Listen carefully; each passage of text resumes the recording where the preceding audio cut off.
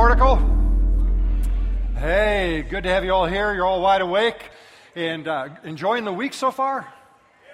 Good deal. Well, I love hearing the conversation in the room when you're meeting new people, you're getting connected. If you're visiting today, we are so glad that you're joining us. If you're getting ready to take a little bit of a summer vacation, you can take us with you. Don't forget that we are online, and those of you that are joining us right now online, we want to welcome you to Portico Online, as well as the chapel, our video cafe, and those that are sort of joining us by way of our podcast, our media as well, and in the live room. So good to have each of you here. I'm going to ask you to take your Bibles out, and ushers, if you can help us here in the main room, if you're online or in other venues, if you want, you can go to uversion.com, look up live events, Mississauga, and in this room, keep your hand up, and an usher will come. We'll make sure you get a Bible. We'll do this for the chapel video cafe as well. This way you can track along. If you have your electronic devices, go to uversion.com. You can follow and take notes with us, and just look up the live event for Mississauga. You'll find Portico right there, and it's a great way to stay tracking. And here's what I want you to do. Take your Bibles. Let's go to Matthew chapter 19. Matthew chapter 19. And while you're turning there, last Sunday was a great day. It was so good to have Ravi Zacharias with us here, and we had many people that just enjoyed his presentation. If you watched that, and if you're here for the service last week and you're wondering, how do I get that video? How can I show my family and my friends? If you download our app, or if you have our app, you can get it on the video right away. It's there. Or go to our website, porticocanada.ca. Go to the media and you can see the video. And we have everything uploaded for you so you can track with that. Well, let's get over to Matthew chapter 19. I mentioned last week we're going to start a brand new series. It's called Paradox. And this is a fascinating study that we're going to go through this summer. In each of the weeks, we're going to have a little bit of a different reflection, dive into a different part of the Gospels and the life of Jesus. But a paradox, it's a statement, a thought, a concept, or even an image that appears to be a little bit disconnected or disjointed. If you're wondering, what is a paradox? It's when you see something and you go, I know it doesn't quite make sense, but it should make sense. So there's an image on the screen. It's like a pencil in a glass of water. You look at this pencil, and everything in your mind tells you, I know that the pencil is entirely whole, but the image that you look at presents itself to be disjointed or disconnected. So that's a visual way of describing what a paradox is like. So you see something, you hear something, and you go, I'm not quite sure how this all fits together. It was Socrates who probably declared the greatest of the paradoxes. Here's what he said: I know one thing that I know nothing. Yeah, think about that. Men, this is our out clause for everything we do in life. I know one thing, I know nothing. And so Socrates sort of kicked this all off, and he gave us a paradox for living. Life is filled with paradoxes. We often just don't take time to think about them. You're sitting in a service much like this one. You've been in services. I've been in services where the communicator has been speaking, and they say, and in conclusion, and they never stop. They just they can't land that plane. They just carry on. And I've been in services where they've repeated in conclusion a number of times that I wanted to help them. You know what the word means, right? You can stop now. Because that's the paradox, it's conflicted. Politicians create a paradox. We go into election years and politicians make a lot of campaign promises, and then they end with that great statement, trust me. And we all know that once they're in, those promises are gone. Or what about parents? Oh, sorry, you have to pick on parents. It's because we're all kids. Now, how many of you remember this when you were about to be appropriately disciplined for something you did wrong, and your parent, before they disciplined you, said, this is going to hurt me more than it's going to hurt you? Oh, whoa, we were all there. I'm still working that out with my therapist. How did that hurt my parents more than it hurt me? I felt that. That's one of those paradoxes, and even the Bible has biblical paradoxes. And the Bible uses a paradox in a way to challenge deeper thinking. So Jesus, in Scripture, you got this, you have to give if you want to receive. You have to die if you really want to live. Or you got to become weak if you want to find strength. Now, everything inside of us is going, no. Now, that's totally counterintuitive. That doesn't work that way. That's what a paradox does. It creates tension. It creates tension with our faith. We find it difficult to reconcile, and all of a sudden we're going, this doesn't make any sense to me. Now, let's be clear. God does not resort to the use of paradox to confuse us. On the contrary, the use of a paradox, particularly a biblical paradox, is used to challenge us to reflect deeper on a truth, to dive in and look for the hidden meaning or the truth and the understanding that's embedded within. Because most people, if they hear, they simply follow along and they don't reflect long enough to think about it. It's one of the reasons we go to school. We learn how to study and we read the books so that we begin to acquire knowledge and wisdom. So we have to reflect and just integrate it into our thinking and into our life. Jesus repeatedly would say to his disciples, "He who has ears, let them hear." So he would throw it out there to challenge. And herein lies a tension. The tension is do I perceive or comprehend the truth that's being presented? And then the goal is, am I really applying it to my life? So a paradox throws out this challenge, what seems to be rather disjointed or potentially disjointed, and yet then at the end of it, we find there's all this hidden truth within it, and the real goal is, have I applied it to my life? So through Scripture, particularly through the gospel, we find these paradoxes that Jesus uses, and we wonder, do I understand? And if you're over in Matthew chapter 19, verse 30, we're going to look at a paradox that Jesus used, and I think this is maybe frequently the one that we refer to. If you're new to the Bible, you probably have heard this, even if the Bible's brand new to you. Many of you that have read the Bible before, you would have seen this, you would have heard it quoted, and maybe you've quoted it yourself, and here's what it says: "But many who are first will be last, and many who are last will be first." How many of you have heard that before? If you go to church, I hope so. And if you're new, you heard it for the first time today. So many who are first will be last, and many who are last will be first. We love this paradox. In fact, we live by this paradox. We live for the paradox, maybe is a better way to state that. How do I know that? Because like you, I travel. And when I go to the airport, I have these experiences where I think we all go, man, someday I'm going to be first. Let me tell you why. I get my ticket, they give me my boarding pass, and I head out to wait to board the plane. And then the little announcer comes on and says, we're about to board the plane. We're going to begin boarding by zones. Who came up with this? We're going to board by zones. So they go, please look at your boarding pass and look at your zone. We're going to begin boarding with zone 1, working our way to the final boarding zone. I'm zone 6. I might as well be 36. Zone 6 means the bins are full. You have a seatbelt. That's what that means. So I'm looking at my boarding pass, and then they come back on and go, we're ready to board, and we're going to begin with boarding with zone 1. But if you're an elite, super elite, ultra elite, an elitist, a wannabe elitist, you go ahead and come on our priority lane. So now I'm on zone 6 back here, and I'm watching all these people board the plane. So there's 2 lanes for boarding. You notice this, right? There's a priority lane, and then there's the cattle lane. And I'm over in the cattle lane. And I'm not up in the front of the cattle. I'm zone 6, people. I'm back there somewhere. I should have brought lunch with everybody on the plane. And when you're standing in line, they continually announce, if you're one of our super elite members, feel free to board at your convenience. They're basically telling, Doug, wait your turn. But everybody else, you board. And people are whisking by me. You had this experience?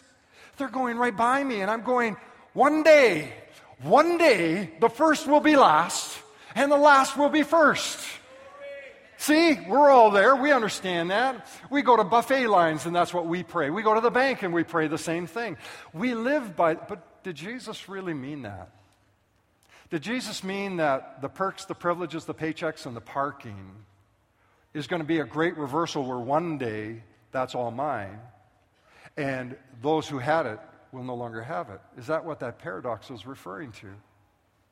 Well, Jesus, when he uses this paradox, he actually uses it in a context that we need to dive a little bit deeper into it so we get the understanding. Because there's a context to this statement which begs us to go deep into the paradox. And I want to do that with you. So if you're in Matthew chapter 19, can I ask you to leave your Bible open today? Because I'm going to go in and out of the text. And I want you to see this as we go through. But let me set up the story before I read. In Matthew chapter 19... the Bible says that a rich young ruler, wealthy young businessman, let's go there. A wealthy young businessman came up to Jesus, and he said to Jesus, he goes, what must I do to inherit eternal life? And Jesus said, well, keep the commandments. And this wealthy young businessman looked at Jesus and he goes, okay, which commandments? Now, interesting, if you note in the Bible, Jesus bypasses the first four, which deal with our relationship to God. So man's relationship to God. He goes to the commandments, the 6th, 7th, 8th, and the 5th. He deals with the commandments that have to do with our relationship to humanity. And he refers to these, and he mentions these ones. So this wealthy young businessman looking at Jesus, he goes, all of these I've kept since a youth. And then he asks a question, he goes, what else do I lack? And Jesus looks at the wealthy young businessman, and he said, go and sell everything you have, give it to the poor, and then come follow me. Now, Matthew records that this statement made this young man very, very sad because he was extremely wealthy, and he dropped his head, his countenance changed, and he turned and he walked away. And at that moment, the disciples are watching all of this take place in this conversation, rather intriguing. And then Jesus turns to the disciples, and he's about to make a statement that will rock their world. And it should rock ours in the same way.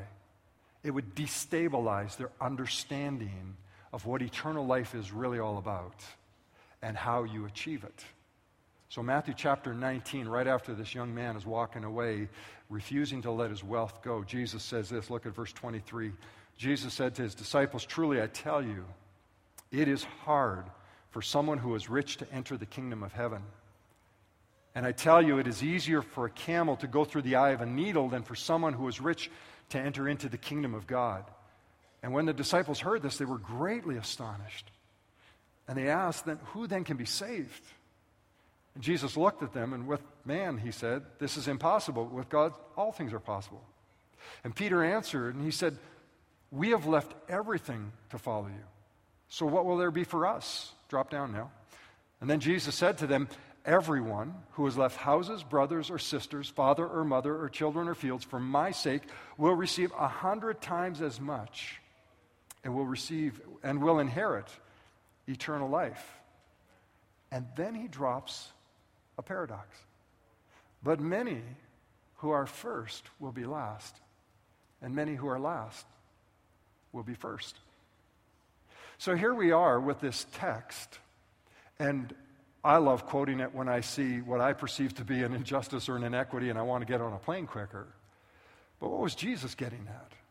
And if you look at this paradox, what you'll discover is embedded within it are three facets of God's grace. There's probably a lot more, but there's three for sure that I could identify. And I want to share them with you. I'm going to ask you to take a few notes. And in your notes, by the way, that opening scripture reference, the paragraph, that's just misplaced. That's going to be for next week. We're just ahead of the game. We want you reading ahead. So don't worry about the John reference in there. We're in Matthew chapter 19. But I do want you to take a few notes this morning because Jesus uses a paradox for us who have ears to hear, eyes to see, that we might understand. And perhaps together today we can do that. So would you write this down? God's grace is not measured by our standards. God's grace is not measured by our standards. See, when he said many who are first will be last and many who are last are going to be first, you've got to connect it now back to the story of the rich young ruler.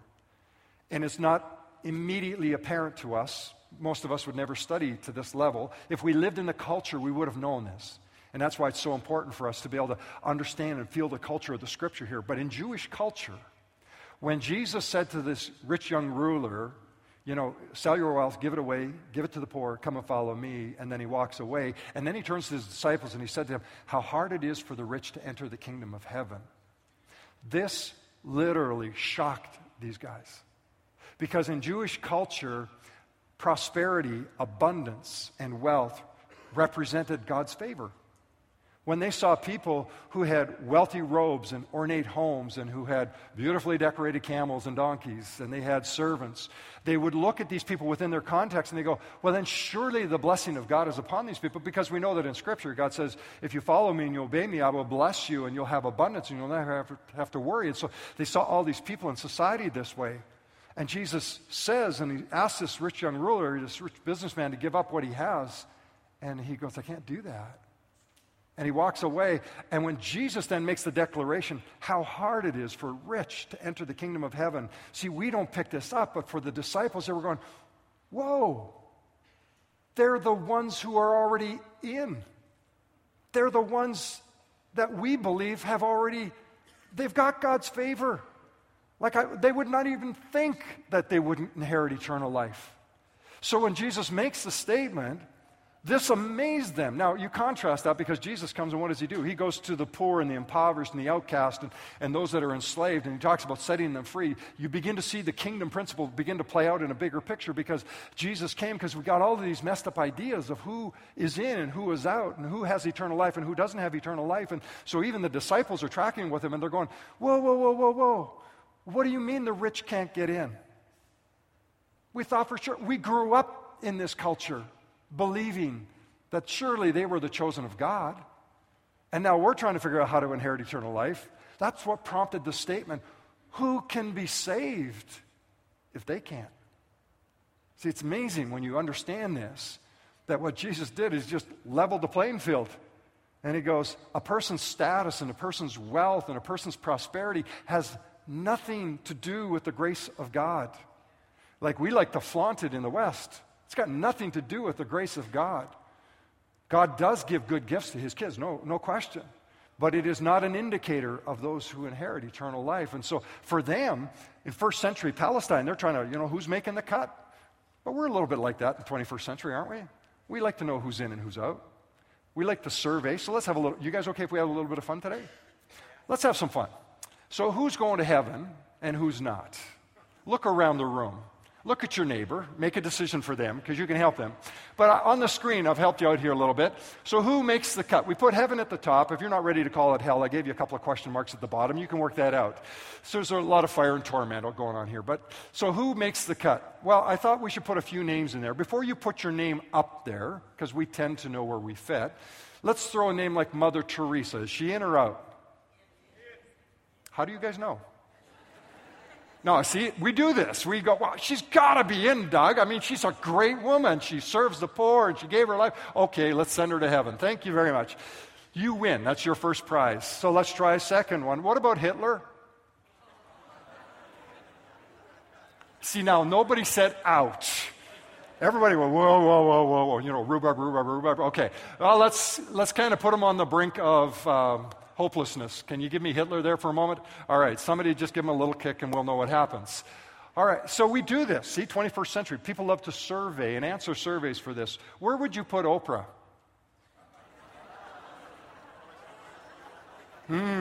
Gets you thinking, doesn't it?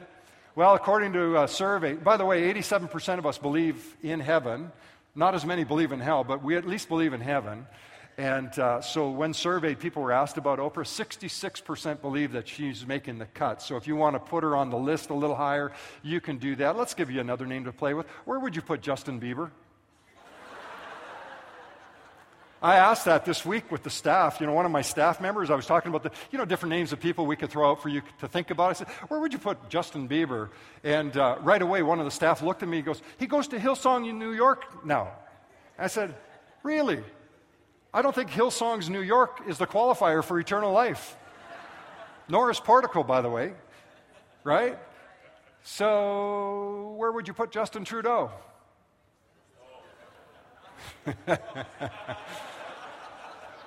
It's an election year. Doug says nothing. So, I'm just asking. It was a Justin name. I put it out there. Hey, okay, what about this guy? Where would you put Jeff Feuders? I had to do that. It's his first day back. By the way, if you've been coming recently, this is Jeff and Sharon. They're back from their sabbatical. Give them a big hand. Good to have them back on the ground. It is amazing how we like to determine who makes the cut, how we choose who the good are. And that's something that we do in life. And yet the Bible's very clear that we are not the ones. God's grace isn't measured by our standards. What we determine to be good is never good within God's standard anyhow. Isaiah talks about this. If you look at 64:6, it says, all of our righteous acts are like filthy rags. Our righteousness falls short of God. Romans 3:23, what does it say? It says, all have sinned and fall short of the glory of God. Why did Jesus say the rich?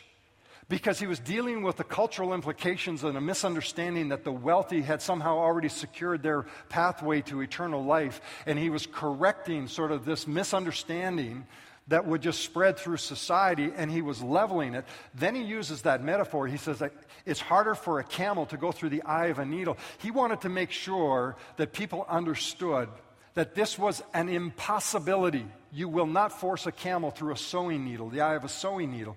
He goes, if you think it's possible, it isn't. And that's what prompted that declarative statement and question from the disciples. Well, then who can be saved? And Jesus goes, with man, everything is impossible. But with God, all things are possible. So now their minds are just swirling because he's just reshaped, reframed everything that they've understood. So it takes us into a second truth that gets embedded into this paradox, because now that they're trying to understand, okay, so what's going on here? Would you write this down, that God's grace is not merited by our service? It's not merited by our service. So if those who are in the good bucket that we've already classified that way, here's what we begin to understand then. It's not just about classification and status and position. The paradox causes us to think deeper about grace, and that grace is not earned or not merited by work and by service. And where we see this come is the shock that Peter is going through, because when Jesus said to the rich young businessman, this wealthy young businessman, he said, go and sell everything, give it away to the poor, and come and follow me. And he turned and he walked away because he wasn't willing to do this. What does Peter do? Peter immediately jumps in and he says, and look what it says in Matthew chapter 19, verse 27. He said, Lord, we have left, so he's speaking on behalf of all the disciples, we have left everything to follow you. What will there be for us? Like, if you're going to rewrite the rules to go to heaven, and now you're messing with us, and if he doesn't qualify because he didn't do what you asked him to do, he didn't give it all up, so Peter turns around and he pulls this back into his court and he goes, Lord, we did it, so what's in it for us? It's interesting how we think, isn't it? That God owes us if we do everything the right way. So Peter brings it to Jesus' attention. Now, you can't fault Peter. He was going to leverage a good opportunity. If the good don't qualify, maybe good works qualifies. And so Peter just wants to remind Jesus, we got all these good works. Like, we left everything behind. Now, this wasn't a confession of sacrifice, by the way, on Peter's part. This was a declaration of self-commendation. He was going, okay, if he's not in, then Jesus, look at us, because we did what you wanted him to do. So we're probably okay then, aren't we? Now, it's noteworthy that Jesus will respond first to what will we get. So if you look at Matthew 19, you can read this later today, but when Peter says, so what's in this for us? Jesus turns and he said to him, oh, by the way, Peter, you know, in essence, he's saying, God is not man's debtor. He's no man's debtor. He goes, those of you that have left brothers and sisters, mothers and fathers, fields and houses, you will receive 100 times more. So if you give up, God always gives back. You give away, God always replaces. He says, you'll never be in God's debt. You can never outgive the generosity of God. So he says, you don't have to worry about keeping score here, because we are scorekeepers. And he goes, you don't need to keep score, because God's got your back covered in this. Now, there's one little side note, and you guys know I do this occasionally. And I was looking at some of the modern translations, the recent translations, and I was looking at the King James. It's interesting that when I was looking at my study translation, that in the list of things that people have given away, houses, brothers, sisters, father, mother, children, field, there was no mention of wife. I told you I study. Now, I noticed in the King James, it's listed there. This is in the Matthew text, by the way. Now, I get it. King James just needed a few extra wives. But in my world, I was thinking, is there a truth in here deeper than what I know? That I do want hundreds of brothers, sisters, fathers, mothers, but one wife is enough. I'm not going any further because I got the best one. So I'm just a side thought. You deal with that as you want, and I'm not saying it's any spiritual depth to that. Just kind of hang on to that. But here it is. So Peter is just going, Jesus, we gave this all away. And underneath this grace statement, see, grace is not merited by service. It's not earned by rewards. We fixate on the rewards. So Jesus is about to teach, and he just strips away sort of this additional thought that if I get on this treadmill of doing good works, then surely God's going to open up the doors to heaven and go, come on in. That if I attend church regularly, if I put up with Doug's teaching regularly, if I give occasionally, if I serve at Cornerstone, if I teach a Sunday school, if I serve in the nursery, that's like our war zone. No, it's not. It's a nice place. But if I serve, like if I get my list, because we're list keepers, and we start keeping a list of things. That's what Peter was doing. He said, Lord, we did all of this. Remember this. Because Jesus was saying, who inherits eternal life? So if those that we deem good, who are already classification, don't get it, then maybe it's the good works people. And friends, we all do this. We all do this. We keep a list where we feel, God, you owe me now. But what Jesus is driving back is that good works do not merit God's grace. Good works flow because of God's grace. We don't serve to earn grace. We serve because of grace. Right? We don't work for salvation. We work because of salvation. Salvation is solely the work and the gift of God. It has nothing to do with us. And the beautiful part of this is what Jesus was doing. He was taking one classification of people and he was bringing them down to this level, and then he was making sure that this other classification of people, like when Peter says, we did all of this, Peter, don't start lifting yourself up to this level, because we've heard it said before, the ground at the foot of the cross is level. We all come at the same place, and God treats us at the foot of the cross through his grace, and it is a gift that none of us could ever earn. We could not do enough good works. Friends, if you think you'll work your way into heaven, you won't. That's what Jesus was telling Peter. He said, you go ahead and tell me what you've done, Peter. He said, by the way, if you want to hold up your shopping list to God, he's got your back. He'll take care of that. He'll reward you. If it's done with the right heart, right attitude, he'll reward you, Peter. But if you think that list is going to qualify you to have the forgiveness of your sins and relationship with me and to restore you into life with God, doesn't work that way. In your notes, Ephesians 2:8-9. For it is by grace that you have been saved through faith. And this is not from yourselves. It is the gift of God, not by works, so that no one can boast. Interesting how Paul would pick up on what Peter was doing. You can't boast about what you've done, because God's gift of grace is exactly that. It is a gift and is given to all, regardless of whether we deem them good or regardless of whether we think we have all of our good works. So this paradox, many who are first will be last and many who are last will be first, is starting to come into some clarity for them. And I have one last thought that I want you to write down this morning. God's grace mystifies our sense of equity. God's grace mystifies our sense of equity. So when Jesus, in your notes, when Jesus said in Matthew 19:30, he goes, many of the first are going to be last and the last are going to be first. This is after the disciples have watched this rich young ruler and this conversation, and then Jesus closes it out with this paradox, and they're like, whoa, what do you mean? Now, we don't have time to spend on it today, but I would encourage you, Matthew chapter 20, right away, Jesus tells a parable. It's called the parable of the vineyard, the laborer, and the workers. The parable is tied to this story. So there's no separation here. And if you're new to the Bible, the chapter headings and verses were added later on for reading, for easier reading purposes and to find Scripture. But it all read together. And so when you come to this, you don't stop and go, oh, well, that's a new thought, new day. No. Chapter 20 is the continuation of the conversation. So Jesus says this paradox. So many who are first will be last, many who are last will be first. And he goes, let me explain.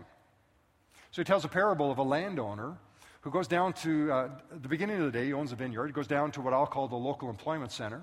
And there are workers down at the employment center early part of the day. And he goes, well, what are you doing here? He said, we're looking for work. And he goes, well, why don't you come work in my field? I'll pay you a denarius. A denarius was a fair day's wage for a fair day's work. So he goes, I'll pay you. I'll pay you a proper wage. So you come and work for me. So these workers went, good, we're in.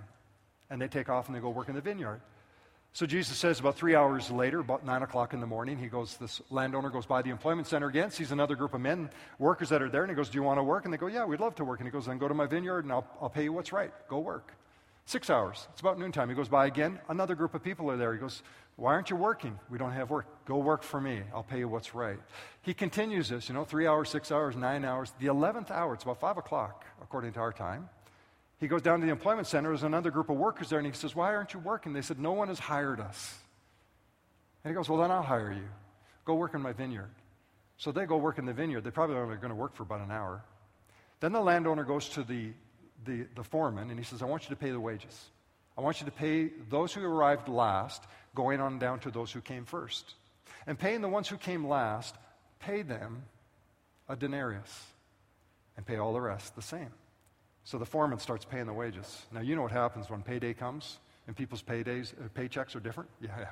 So he starts paying those who have only been working about an hour, and he goes, there's your denarius. And the people who'd been there since 6 in the morning, they're like, what? They're getting paid the same we get paid. Then he paid those who came at 3 in the afternoon a denarius. Then he paid those that came at 12 a denarius. Then he paid those who came at 9 a denarius. Now, you know what's going on because human nature kicks in and you're going, this is unfair. I came and worked all day. I bore the brunt of the work. I've slaved for this owner, and I'm getting paid a denarius. So they started to grumble. And they're complaining, interesting, not to the landowner. They're grumbling about the landowner. Be careful, employees. Take your grievance to the source. Don't create tension in the organization. So they're grumbling, and it causes the landowner to step in because the foreman's handling the work. The landowner steps in, and it's interesting, he uses this word. He goes, friend, because they're complaining he was unfair. He used the word friend. That was a gentle rebuke. He said, friend, didn't we have an agreement? Didn't you agree to work for a fair day's wage, for a fair day's work? A denarius. Yes, but. See, that's what we do. We add this on. And here's what we miss. Grace looks at our need and steps in to meet our need. But when we look at our lives, we go, if I've received God's grace and I've been serving God a little bit longer, then I want a little more favor coming my way. The landowner treated everybody fairly. He was fair. He gave them an equal day. Why do you say that? Here's why. Everybody down at the employment center had the same needs in their life. They were trying to raise a family. They were trying to put food on the table. They were trying to pay their bills. They were trying to make a living. So those that started at the beginning of the day, they either wanted to shortchange those who worked longer in the day, or they wanted an increase in their wages to compensate for the disparity between the two. Now, in our rational thinking, we go, well, that makes perfect sense. But Jesus goes, no, you don't understand. We're talking about God. And God's grace doesn't measure the hour of the day into which we enter salvation. God's grace is given freely, regardless of where we step into the gift of salvation. Jesus on the cross with a convicted thief, a criminal who deserved to die, looks at Jesus and he goes, would you remember me? And Jesus goes, today you'll be with me in paradise. A deathbed conversion. Then you get people who have lived lives, good lives, served in the church, labored for God. Look at the Apostle John, died in his mid-90s. This man gave his life. And you go, whoa, why is there such disparity? Why is there the sense that everything is balanced out, it's equal? There's a difference to what God will do to reward us for our labor than it is for us to receive his grace. Do you understand the difference? Grace is a gift for salvation. And the Apostle John and the thief on the cross were given the same gift. See, that's where we come to this. When you look at the paradox, many who are first will be last, many who are last will be first. Jesus was driving this home. If you miss this, you will lose the gift of salvation. Because eternal life is a gift of God given through Jesus Christ and Jesus Christ alone. The Bible says, how can man be saved? There is no other name under heaven by which men can be saved except the Lord, Jesus Christ. Jesus said to those that were following him, said, hey, search for the narrow door. Be careful of the wide door. The narrow door is the entrance into life. So this wonderful sense of grace mystifies our sense of equity. But God in his wonderful, wonderful love and his grace towards us understands we all have the same need. Your need is my need. I need to be forgiven of my sins. You need to be forgiven of your sins. And he goes, I am not about to create disparity in grace. Grace will mystify you. but it brings all of us the same opportunity. Will God treat us according to how we labor and we work for Him? Sure He will. Jesus said He's got your back. He'll take care of you. But don't withhold grace from someone because you feel you've been serving God longer. And friends, sometimes it's those who are closer to the kingdom that struggle with this more than those who are far from the kingdom. We have family members that we're still praying for. And I don't care if it's on the last day they draw a breath that they find grace. I just want them to find God's grace. Would I love to see them serving God? Absolutely. But do I have any right to be bitter or to expect God to give me more because I've been doing this, that I've served God and I lead a church? Not at all. He's got my back. All I care about is that there's not a person listening to me today and not a person that we can all influence that misses the wonder of God's grace. So where's the paradox end? And I'll wrap it all up. The paradox ends when Jesus said, many who are first will be last, the last will be first. When He paid those who came at the beginning of the day their wage, He gave them the wage, He said, and now go. Now in the English, it doesn't translate as fully as what I'd like it to. I wish it gave it a deeper meaning. The word go there, in its language structure, is go and don't come back. See, they had such difficulty with grace. They weren't worthy of the actual gift that they could receive. And Jesus was illustrating by use of a parable. There are those that are within reach of grace that they're going to completely miss it because they've got it all calculated and controlled and contrived in their own minds. And He goes, when you're like that, then you have nothing to do with the kingdom. Go and just be gone. Another sobering statement for the disciples because they're going, whoa. First you've messed up who we think qualifies. Now you've messed up how we think we might be able to earn it. And now you're talking about that it's available for free for everybody. And some are going to miss it because they just can't wrap their heads around. It's a gift and you can't control it. So friends, this morning, many will be first. Those who are last are going to be first. Many who are first are going to be last. But I pray all of us in the paradox of this truth would understand that God's grace is available today for us. So let's pray together. So God, this morning, how amazed we are at your love, your compassion, and your care. That when we were separated from you and our sin and our mistake, all that kept us apart from you, you took the initiative, and it's your grace that's extended to us. So I pray today that you would help us not to assume that we know who are the worthy recipients, that you would help us to never allow ourselves to become those who try to work our way into your grace books, and that, God, we never withhold grace from those who are worthy recipients of it as well. But that we would all be, as Jesus opened that Matthew chapter 19 up with, we'd be like children, innocent in heart, innocent in mind, and we would just come to you in a childlike faith. And today, Father, I pray that. I pray that everyone listening to my voice would recognize that your gift of salvation is a gift available for them. And all they have to do is say yes to Jesus Christ. He is the Son of God, forgave their sins, and that gift is theirs today.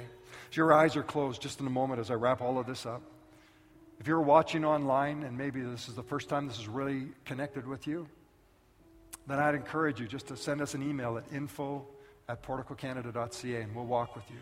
If you're in the room listening to me today while everybody else is just praying for a moment, we talk about saying yes to Jesus around here. And by saying yes, you're saying, yes, I recognize that grace is God's gift that He's given to me. I don't deserve it, but by trusting in Jesus as the Lord and Savior, God gives me eternal life. And I think there are some today that for the first time, that's what you want to do. So I want to pray for you before we go, and as everybody else is respecting your privacy, if you would like me just to pray with you before you leave, would you raise a hand just in this room, real quick, up and down? Yes, thank you, yes. Yeah. Anyone else, just real quickly, raise your hand up just so I see it. Yes, thank you. You can take them back down. Thank you. Yeah. In a moment, we'll explain what you can do next at the yes station, but I just want to be able to pray for you. So, Lord, you see hands in this room, and I thank you that you see into our venues and our campuses, and even those that are just listening and reflecting through audio or video. And I pray, Holy Spirit, you'd take the moment of decision where we empty ourselves of all that we think we bring, and we simply embrace your gift. And as they respond to yes, Holy Spirit, would you just take up residence in their life and bring them that truth and that conviction that they are your children, loved by you, worthy now to be called sons and daughters of the Most High God. And I pray it in Christ's name. Amen.